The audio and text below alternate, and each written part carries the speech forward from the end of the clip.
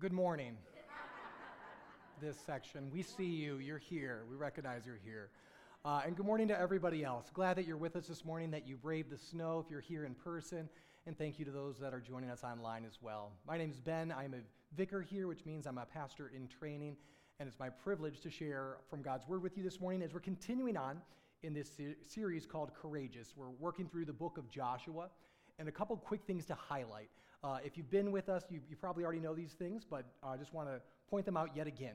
That to get the most out of this plan, that you can find a reading plan online. You can also find it in our app. And there's some questions too, these car ride, couch side questions. So when you're headed home, or if you're at home right now, that after the service you can talk about these questions. They're a great resource to just process the message, what you heard, and talk about it. And if you want to go even deeper, there are some dig deeper questions as well. And a reminder for parents in the room that your kids over in SG Kids right now, they are learning the same lesson at their level right now, and that we intend for you to be that primary faith instructor in your child's life, and we want to resource you in that way so you can have these conversations with them, so you can continue to dig deep in that way. And so this morning, we're continuing on, like I said, in this book of Joshua, and we're going to be in Joshua 5 and 6. So if you want, go ahead and grab a Bible. They should be in the chairs in front of you. If you're in the front row, you can grab it underneath your chair, and you can turn to page 180. And if you are a guest this morning and you don't have a Bible, I encourage you to take that with you. That's our gift to you today. You are also given a note card. Everybody has a note card on your way in? Okay, I have a quick homework assignment for you. It's really easy. You can pull that note card out. You can also grab a pen from the chair back in front of you. And it's really easy. You guys can all manage this. And for those online, you guys can find some paper as well. And all I want you to do is I want you to write down your name, plan, like Ben's plan, Tim's plan, Quinton's plan, just your plan. And you don't need to list out what your plan is, but what we're going to be talking about today is this idea of having a plan. Because all of us have some sort of plan, right? Some of you might be planned out 5 years. Some of you might be planned out 10 years. Some of you are planning towards retirement. Some of you are planning to expand your family. We all have plans. And so this is just going to represent your plans, and you can hang tight with that and make sure that you just write that, and you can just use it as a bookmark if you'd like. And then we're going to start with this idea. This idea of being foolish but effective.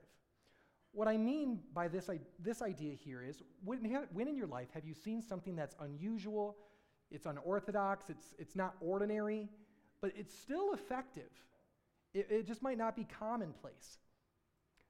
This happened a little while ago with this NBA player who has the ball in his hands. Does anybody know who that is? Wilt Chamberlain, yes. Wilt Chamberlain, back in the day, was one of the most dominant basketball players in the league at the time. The only basketball player in history to actually score 100 points in a single game. You know, averaging triple doubles for seasons on end, being an all-star, yet he had a kink in his armor. He was not a perfect basketball player because he had an atrocious free throw percentage. So he played for seasons. This is a grown man, super athletic, great at the game that he played, yet he was not good at free throws. And so one season, after being in the NBA for several seasons, he sought out a coach to try to figure out, for someone as big and as strong and as tall as him, what are going to be the best mechanics? How could he maybe potentially tweak his free throw shooting style so he could increase his percentage? And what you see there is him actually in mid-shot, because he switched over from the traditional cool guy overhand shot to the really lame granny style. This is like something you'd see on a children's playground, right? And this is a grown man, a professional basketball player, arguably the best professional basketball player at that time, shooting granny style. It would look foolish, right? It did look foolish. It looked odd. He was one of, I think, maybe 2 people in the entire NBA at the time that shot that way. And do you know what happened to his free throw percentage that season? It went up. He was willing to look foolish because it was effective. And as we follow Joshua and the Israelites today, what we're actually going to see is the same thing. They're going to do some things that, according to their enemy, according to the world, is going to look a little bit foolish. It's going to look a little bit odd and out of place and unorthodox. But what we're ultimately going to see is it's going to prove to be effective. So if you have your Bibles, go ahead and open them up. We're going to be in Joshua, starting off in Joshua chapter 5 in verse 1.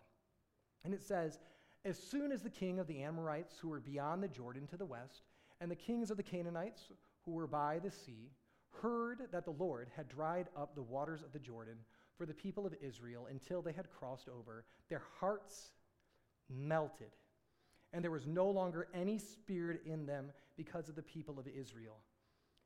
These people have heard about the Israelites. They know about the Israelites. They have heard word that God dried up the Red Sea 40 years ago. And now they hear just recently God dried up the waters in a similar yet a little bit different way of the waters of the Jordan so that the people of Israel could cross. And this is no small group of people. This is not just a small clan. This is a nation crossing these waters into this promised land. By some estimates, could have been as low as 1 million, could have been as many as 2 million people crossing over, and that they're hearing word that God is doing something miraculous, and these people are coming. So you can imagine these other kings are starting to get a little nervous, and as it says here, their hearts melted. And then we see something really unusual happen. So this nation crosses over, and the first thing that God has them do, at that time the Lord said to Joshua, "Make flint knives and circumcise the sons of Israel a second time." So Joshua made flint knives and circumcised the sons of Israel. This is odd, right? This seems like out of place. They have 2 million people. They have a new commander. Moses is dead. He's not on the scene anymore. Joshua's there. They're ready to take the land. They've not yet fought a battle yet, but their feet are now in the promised land. And the first assumption would be like, all right, let's get to war. Let's start taking over the promised land. Yet the very first thing that God has them do, other than setting up the 12 stones that we heard about last week from the Jordan, is he has them, all the men, circumcise themselves. Then it says a second time here because this is the second time in Israel's history since the Exodus. That back when Moses and the Israelites left, it happened then, but it hasn't happened for 40 years. And this is a whole new nation at this point. No one who has now crossed the Jordan, with the exception of Joshua, had been in Egypt. So all of these guys, now all the fighting men are called to do this thing. And then they needed to make flint knives to do that. And when the circumcising of the whole nation was finished, they remained in their places in camp until they were healed. And the Lord said to Joshua, "Today I have rolled away the reproach of Egypt from you." And so the name of the place is called Gilgal to this day. So what's the big deal? Why is this such a big deal? Why would God have him do this? Well, if we actually look back to the original promise, God gave Abraham, the father of this entire nation, way back when, he gave them several promises, time and time again. But at 99 years old, when God was reminding Abraham of the promise yet again that he was going to have a son and that he would be the father of a great nation and that he was going to give him this promised land that Joshua and the Israelites now stood in, God made a covenant with Abraham, the 99-year-old who had yet to have a son by his wife. He had the son Ishmael this time. He didn't have Isaac yet. And God made that covenant with him, and Abraham fulfilled the covenant by circumcising himself. And so Joshua and the Israelites are here in the promised land that was promised to Abraham, their forefather, and they are now committing the same act of circumcision, upholding the covenant that God gave to Abraham, and they're doing it as a nation. But why is this foolish? Why is this foolish? Because it said they had to heal. And Joshua and his people would have known this, but maybe you don't know this. In Genesis chapter 34, there's 2 sons, Levi and Simon. And they're not too happy because some Canaanite guy had slept with their sister. And so they actually tricked him. They went to that Canaanite guy who had slept with their sister, and they said, you know what? If you want to marry her, here's what you can do. You and your whole household, you guys can circumcise yourself, and then you can be part of our nation. But they didn't actually mean it. And 3 days after they all circumcised themselves, Levi and Simon went in and killed all of them because they were incapacitated. They weren't able to fight. And so why this is such a big deal, in my opinion, is because now they're at Gilgal. Now they are a stone's throw away from Jericho, this major fortified city. They're in enemy territory, and they take every one of their fighting men, and they incapacitate them. If the Amorites, if the Canaanites had caught wind of what the Israelites had done, they could have been annihilated. They could have been wiped out. Yet by faith, Joshua and all the Israelites believe to uphold God's covenant, to do what God had called them to do, was more important than their own strategy or battle plan. That they were willing to do that, even if it seemed a little bit foolish, we're going to see that that was effective. So they did that first by faith. And then the next action that they take, they say the day after the Passover, on that very day, they ate of the produce of the land, unleavened cakes and parched grain, and the manna ceased. The day after, they ate of the produce of the land. And there was no longer any manna for the people of Israel, but they ate of the fruit of the land of Canaan that year. Again, something that hasn't happened for 40 years is the Israelites hadn't celebrated the Passover. And the Passover being this meal that was celebrated as first in Egypt, before they actually left, that God told them to sacrifice an unblemished lamb, to put the blood on the doorpost, and that the angel of death was going to come and take the firstborn of every household who didn't have blood on the doorframe. And so they're remembering this meal. This is the first Passover in 40 years. So not only did they stop and incapacitate all of their fighting men, but rather than going right to war, there they are, just a few miles from the first city that they need to take, this important city that they need to take. They stop, gather the resources that they needed to celebrate this meal. And then what I also find interesting here is that it records the fact that manna ceased. For those that don't know, manna is this miraculous, supernatural food that fell from heaven 6 days a week for the Israelites for the 40 years that they were in the desert. And it actually sounds like, I don't know how bad it would have been, because they were like baked cakes that taste like honey. So they just had 40 years of Krispy Kremes, essentially. And yet the people complained. And so this manna, this supernatural food, stopped, which I find curious. So they're doing what God told them to do, but he's no longer providing for them in a supernatural way. What I recognize as you look closer at it is that God still provided. There they were. God brought them to the promised land, and he was now going to provide in a natural way through the land, through the food, through that region. He no longer needed to provide in the supernatural way anymore. That he brought them there. And so then we see this other interesting thing happen here. So by faith they were circumcised. By faith they celebrated the Passover. They remembered God's goodness towards them and his mercy towards them, and that death passed them over. And then Joshua was by Jericho. He lifted up his eyes and he looked, and behold, a man was standing before him with his drawn sword in his hand. And Joshua went to him and said to him, "Are you for us or for our adversaries?" A very appropriate question at this point.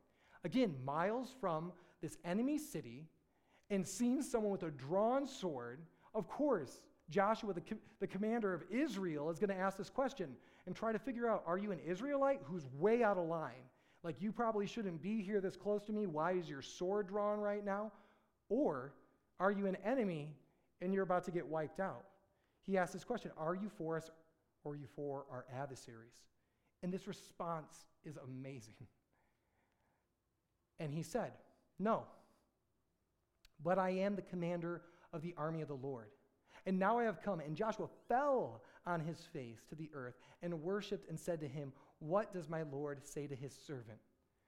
I just find this astounding and interesting that Joshua asking this question of this, what we're coming to find out is this supernatural visitor that he has there. Are you for us or against us? Which is a question we might ask ourselves sometimes in our lives. Is God for me? Is he with me? Or in my case, I grew up in Lutheran schools, so I went to faith-based city and we played basketball against Emmanuel-based city. Which one was God for? The answer is no, right? No, he's God. He's not for he's for everyone, but in that case, he's not for one or the other. And if you're asking the question, is God for me? Yes, he's for you. But we actually see more importantly come through this is that, are we for him? Are we willing to take the same posture as Joshua did, very appropriately, to fall down and recognize his position as a servant rather than to stand up to him anymore? And what we know of this commander of the Lord's army is that this is something supernatural.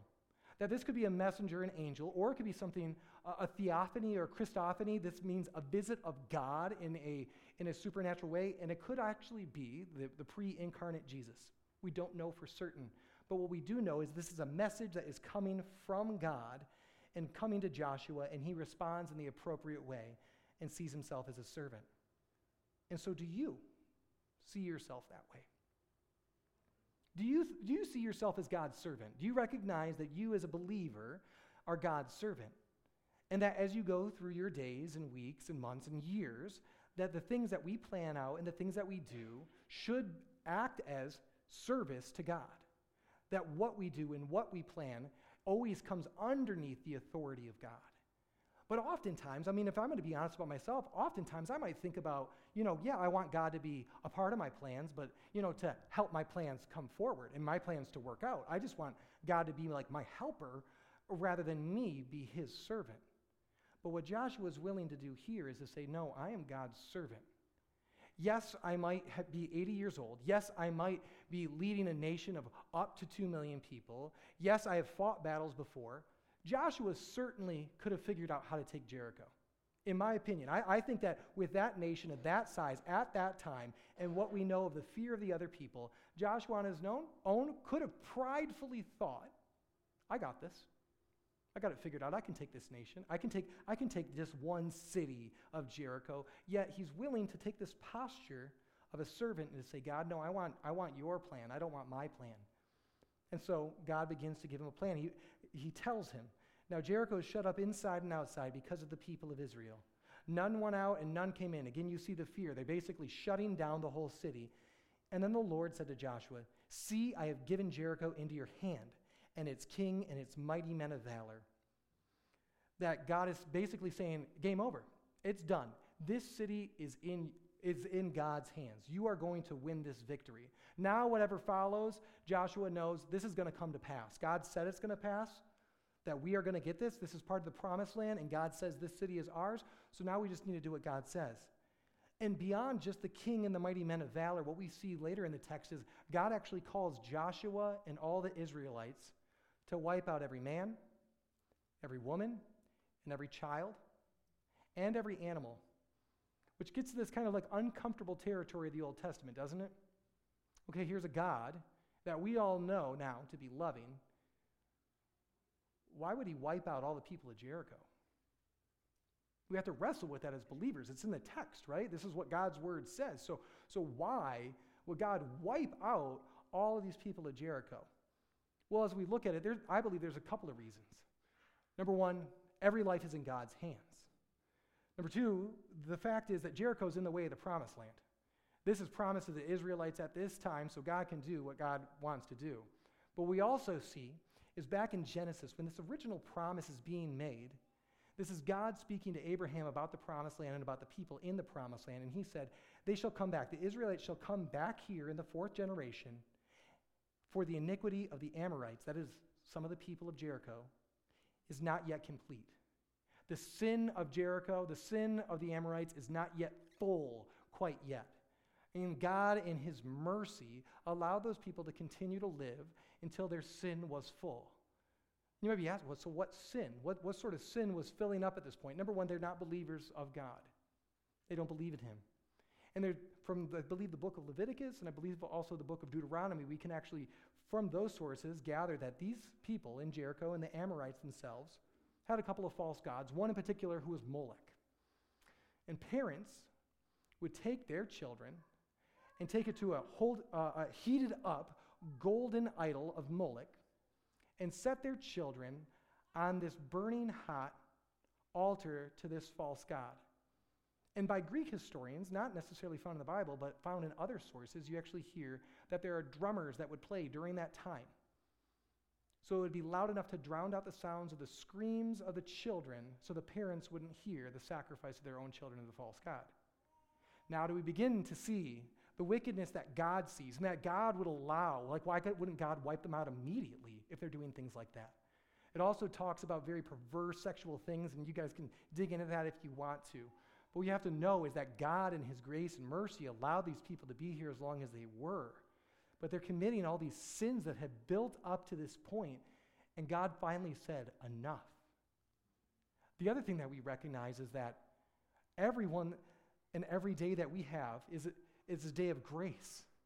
And so these people experience days of grace and mercy that they were allowed to be here, and that God's heart is that he wants them to turn back. We know that clearly. It says in Ezekiel 33, verse 11, now say to them, as I live, declares the Lord God, I have no pleasure in the death of the wicked, but that the wicked turn from his way and live. Turn back from your evil ways. For why will you die, O house of Israel? God has all of his children, not just Israel, that he longs to turn to him. Yet if we don't turn back to him, if we don't receive him for who he is, and we turn our backs on him, and he leaves us in our own wickedness, then it is our God's just and right thing to do to wipe us out. And we actually see this very clearly on the cross. This is ultimately where God has shown us his true character. His character on the cross is seen more clearly than anywhere else in Scripture. The God of the Old Testament and the New Testament is the same God, but we see God's character here being that he is loving, but he is also just. That God loved each of us enough, and every one of the Israelites enough, and everyone in the world enough that he was willing to send his son to die for every single one of us, to die the death that we deserved. But we also see God's justice in that, because why would his son have to die if God wasn't a just God? There was a payment that needed to be made for us to be redeemed, and that payment was Jesus Christ. And so we see his character clearly there. And so all the people of Jericho, not being under the redemption of Jesus because they did not believe in God, because they did not trust in his promise, God wipes them out. Yet he doesn't wipe all of them out, and we'll see that in a bit. And now here comes this battle plan. So by faith, the Israelites circumcised all their men, incapacitated all of them, and could have been wiped out themselves.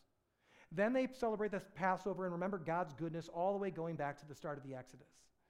And then Joshua receives this supernatural encounter with the commander of the Lord's army, and now he's going to receive these instructions that seem unorthodox, unusual, and foolish. He says, "You shall march around the city, all the men of war going around the city once. Thus you shall do for 6 days. 7 priests shall bear 7 trumpets of ram's horns before the ark. On the 7th day you shall march around the city 7 times, and the priests shall blow the trumpets. And when they make a long blast with a ram's horn, when you hear the sound of the trumpet, then the people shall shout with a great shout, and the wall of the city will fall down flat, and the people shall go up, everyone straight before him." Again, a unique, bizarre battle plan of simply walking around the city. And what we know of it is that it was probably roughly 9 acres around, that for an individual to walk around it might have taken 20 to 30 minutes. So 20 to 30 minutes a day for 6 days. The army walked around. It would have taken them longer, all of them, to walk around it, go up to Jericho, walk around the city, take the Ark of the Covenant, which represented the very presence of God, which again is this very odd thing to do in battle, is to take your most holy, the seating place of God, that it means so much for the people of Israel, and bring that forward to your enemy gates, and then just walk around, sit back down, wake up the next day, do the same thing, wake up the next day, do the same thing, until the 7th day. And what I find to be amazing about this, and miraculous about this, God gives them this plan. And at least recorded in Scripture, there was not a single complaining email sent to Joshua. You know, "Hey, Joshua, great job leading Israel. That was cool at the Jordan. Are you sure? You know, walking around walls, like, that's really going to be our battle plan? We can't just, like, siege the city till they run out of food, or we can't just figure out how to, like, scale the walls somehow. Like, what's recorded here is that the nation follows him, that Joshua sees this battle plan and sees it as a good thing.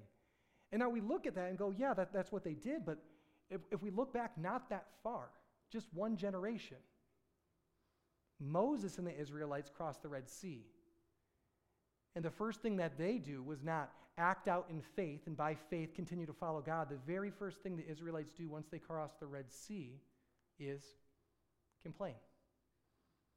And complain, and complain, and complain, and God gave them this plan, but they complained, and then they even send spies into the promised land, and then the spies come back and they're filled with fear and say, "We're like grasshoppers, we surely can't take this." They are filled with fear and doubt and their own opinions about the way that things should be done. And I believe this to be miraculous, that Joshua leading the people, and then the people themselves moving forward by faith to do things that seem unusual and unorthodox, and by the standards of the people of Jericho and the rest of the Amorites and the Canaanites, they would look at this and go, "That's foolish. You're just walking around a city." Yet they were willing to look foolish for the sake of God because they trusted in him. And so they followed through on this plan. They walked around the 6 days, and then on the seventh day, they rose early at the dawn of the day, and marched around the city in the same manner 7 times. Again, here, they have not shouted at all yet, and it's coming. And it was only that day that they marched around the city 7 times on that 7th day. And at the 7th time, when the priests had blown the trumpets, Joshua said to the people, "Shout, for the Lord has given you this city. And the city and all that was in it shall be devoted to the Lord for destruction." That they took the city by this. And actually, what I find interesting, I actually looked into this idea of shouting to take down these walls. If you are familiar, you've probably seen a video of it. Maybe you've seen it in person. If you get a powerful singer, in particular a soprano, who has a crystal glass, and she sings powerfully at the right note and the right frequency, there's something that happens called resonance. And what happens to the glass? It breaks. And so, I went online. I was trying to look into this idea because there's this theory of resonance of the walls of Jericho. Because we don't have the walls anymore. We don't know how thick they were, how tall they were. We know that they're big. They could have been 6 feet wide, 12 feet, maybe 15. There were people that built homes in these walls. That's what we do know. And that the mass of the army of Israel at this time is many, many men, tens of thousands, if not hundreds of thousands of men going around this city. So the power of their voices could it have caused resonance in those city walls? Because you actually know the loudest recorded sound, I looked this up too, I just found it interesting. Arrowhead Stadium, when the Redskins beat the Patriots back in 2013, 142 decibels. It would have been deafening, that loud, when they shouted at some point in a playoff game. Well, here you have more people all around this city, and could it have potentially caused resonance? Well, these experts, they crunch the numbers. They look at the average length of vocal cords of men and how big were the trumpets and what the sound would have been. And they put all the data in, they crunch the numbers to try to figure out what the resonance of the wall was. And do you know what they came up with? They don't know. And here's what I stand by, is that could God have brought the Israelites there, had them shout, use the trumpets, and God knew the power within the created nature that resonance would have knocked down those walls. Could God have done that? Yes, and that still would have been supernatural because God would have been the only one that knew that, yet they continue to move forward by faith. What I believe to be much more likely, because we know that the commander of the Lord's army is there, which means angel armies are there, is that they tore down those walls for those people, and that their act is just an act of faith of shouting. Either way, God is there. God is the one that tore down those walls. And now all the things that we just read this, that were devoted to the Lord for destruction, the men, women, child, and all the animals, all the livestock. Yet some things weren't totally destroyed. Certain precious metals were not to be collected by the Israelites for themselves, but certain precious metals were still found useful. They were collected and put into the Lord's storehouse, and they would actually be used years later to build the temple to God. Because all the people of Jericho were no longer useful to God because they were evil, because they didn't believe in him. Yet these things, these metals that were still useful to God, that weren't impure, were going to be used by him in his very house. Yet the gold and the silver and the other precious metals weren't the only things that found their way out of Jericho and that found their way to be used by God. Rahab found her way out of Jericho because God found her to be useful. God found her to be faithful. So only Rahab the prostitute and all who were within her house shall live, because she hid the messengers whom we sent. If you were with us last week, in chapter 2, we get introduced to this character, Rahab, who was a prostitute who lived in Jericho, who housed messengers or who housed spies, lied to the own king of Jericho to protect them, and made a promise with them that she would protect their lives and they would save her life. That this entire city of Jericho would be wiped out. But by faith that Rahab had in the God of Israel, that she would be saved and everyone in her house was saved as well. And then we see, so the people shouted and the trumpets were blown, and as soon as the people heard the sound of the trumpets, the people shouted the great shout, and the wall fell down flat. And so the people went into the city, every man straight before him, and they captured the city. This is the verse that our kids are looking at today, and this familiar idea of these walls coming down in Jericho. that through that shout they were able to take this city in this supernatural way to capture them. But going back to this idea of Rahab, she not only finds herself coming out of the city, but she finds herself in the New Testament. Did you know that? 2 different times. In the book of Hebrews, this is the hall of faith in Hebrews in the New Testament. And the writer of Hebrews is listing for us all these heroes of faith of the people of Israel. And Rahab, and even the story of Jericho finds itself there. That by faith, that's how the walls fell. By faith, the walls of Jericho fell down after they had been encircled for 7 days. And by faith, Rahab the prostitute, she still carries that title with her. That Rahab, much like everyone else in Jericho, was sinful. Rahab, outside of her faith, deserved the same fate as every other person in Jericho. The only difference with Rahab was that she had faith in the true God. And that by faith, that Rahab did not perish with those that were disobedient because she had given a friendly welcome to the spies. The other place that we find Rahab is in Matthew chapter 1, because this is the genealogy of Jesus. And Rahab, this Amorite from Jericho, who is sinful, becomes the mother of Boaz, who marries Ruth, and then just down the line, we come to Jesus. That by her faith, not only is her life spared, not only is her family life spared, but she finds her name in the word of Scripture, and she actually finds herself as part of the genealogy of Jesus. Isn't it amazing that by her faith that she was able to do that she was willing to do that? And so when I look at this, and I look at the plan that the Israelites would have had, they were willing to lay it all down and to move forward by faith. They were willing, again, to circumcise. They were willing to go through the Passover, that Joshua was willing to lay down his battle plans and accept the Lord's battle plan. And the people of Israel were willing to follow Joshua and lay down even their own pride and say, we don't care if this looks foolish. We don't care if this looks silly. But we're going to move forward by faith, and we're going to lay down our plans because God promised this land to us. Because that's how we're called to live. We are called to live by faith. You are called to live by faith. The plans that you wrote down earlier, you didn't write down specifics, but what that card represents is that each of us as human beings, we make plans, especially when we have obstacles in our way. When you have an obstacle in your way, when you're trying to figure something out, when you're trying to figure out what to do at work or in an occupation or a job change, when you're trying to figure out where to go for school, when you're trying to figure out where you should live, when you're trying to figure out what do I do if I have an unbeliever in my family, when faced with a problem, we often go straight to making a plan. What I want to propose to you is rather than going straight to making a plan, that you should cling to God's promises and move forward by faith. That God has good promises for you. He has a good plan for you, but we have to be willing to take a humble posture, the same posture of the Israelites, the same posture as Joshua, and recognize that we're servants and that we can plan all that we want in our own pride, and many of those plans won't come to pass. But that we ultimately can cling to and trust in the promises of God, because all the promises of God are yes and amen in Jesus Christ. And here, we talk about these promises, and you might go, what are the promises of God? Here they are. There you go. You're wondering what the promises of God. The promises of God for you this morning, the things that you can trust in over and above whatever plans that you have to overcome your obstacles.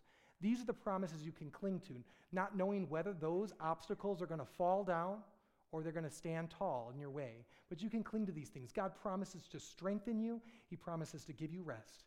He promises to take care of all your needs and to answer all of your prayers in His time and in His way. He promises to work out everything for your good. God promises to be with you. He'll never leave you and He'll never forsake you. God promises to protect you. God promises you freedom from sin. And God promises that nothing can separate you from Him.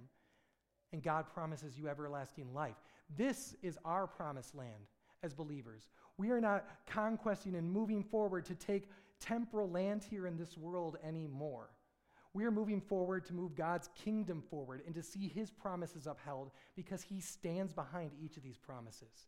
We're not called to wipe out people anymore, but we are called to bring people into the kingdom of light and out of the kingdom of darkness. And whatever season it is that you're walking through, whatever difficulty it is that you're walking through, I can't promise that thing will fade. I can't promise that thing will go away. But what I can promise is that God will be faithful and he will uphold every single one of these promises. This is not an exhaustive list, but I believe that there is probably a promise on this list today that speaks to you. There's probably a promise on this list right now that speaks to the plans that you hold in your hands. That you need to be reminded that maybe you're not in control, but you need to be reminded that God's with you. Maybe you just simply need rest because you're exhausted and you know you have a God who's going to give you rest. And so my invitation to you this morning, as you wrote down that card, and that represents for you your plans, whatever they may be, is that I invite you to lay those things down. Because on your way in, you saw some nice fires, which were inviting as you came in on a cold day. But on the way out, you're actually going to find them to be useful. Because my invitation to you is on your way out that you take those plans, and just as a symbolic gesture, is I'd love for you to lay those things down. Lay down your plan. Lay down your pride. Lay down your ability to just continually grip in control and grit your teeth and think that you have it all figured out or you want to figure it all out, you want to make it all work. Lay all those things down. And rather than clinging to those plans so tightly, that you would walk out and you would cling to one of these. You would cling to the promises of God because these are true. These are going to be upheld. And our plans shift and change with a changing world. And that as you go forward and move forward, that we can do so by faith. Like Joshua moved forward by faith, that Rahab moved forward by faith, and then us as a congregation and as individuals would move forward by faith, trusting in the promises of God. Will you pray with me? Father God, we thank you for your word. God, we thank you for the reminder through your word, God, that you're the one that's in control, and God, that we are your servants. Let us be willing to look foolish in the eyes of the world so that we can be seen as faithful in your eyes, God. Let us lay down the plans and the control and the things that we so cling tightly to in this world, God, and let us be reminded yet again that your promises towards us are good. Your promises towards us are yes and an amen in your Son, Jesus Christ. God, that you have good plans for us, that you have good promises for us, God, that we can move forward no matter what we face, God, because you're with us. And let us do so that we can make a difference here in this world, that others would see us as foolish, but effective here in this world to move forward your kingdom. We pray this all in Jesus' name. Amen.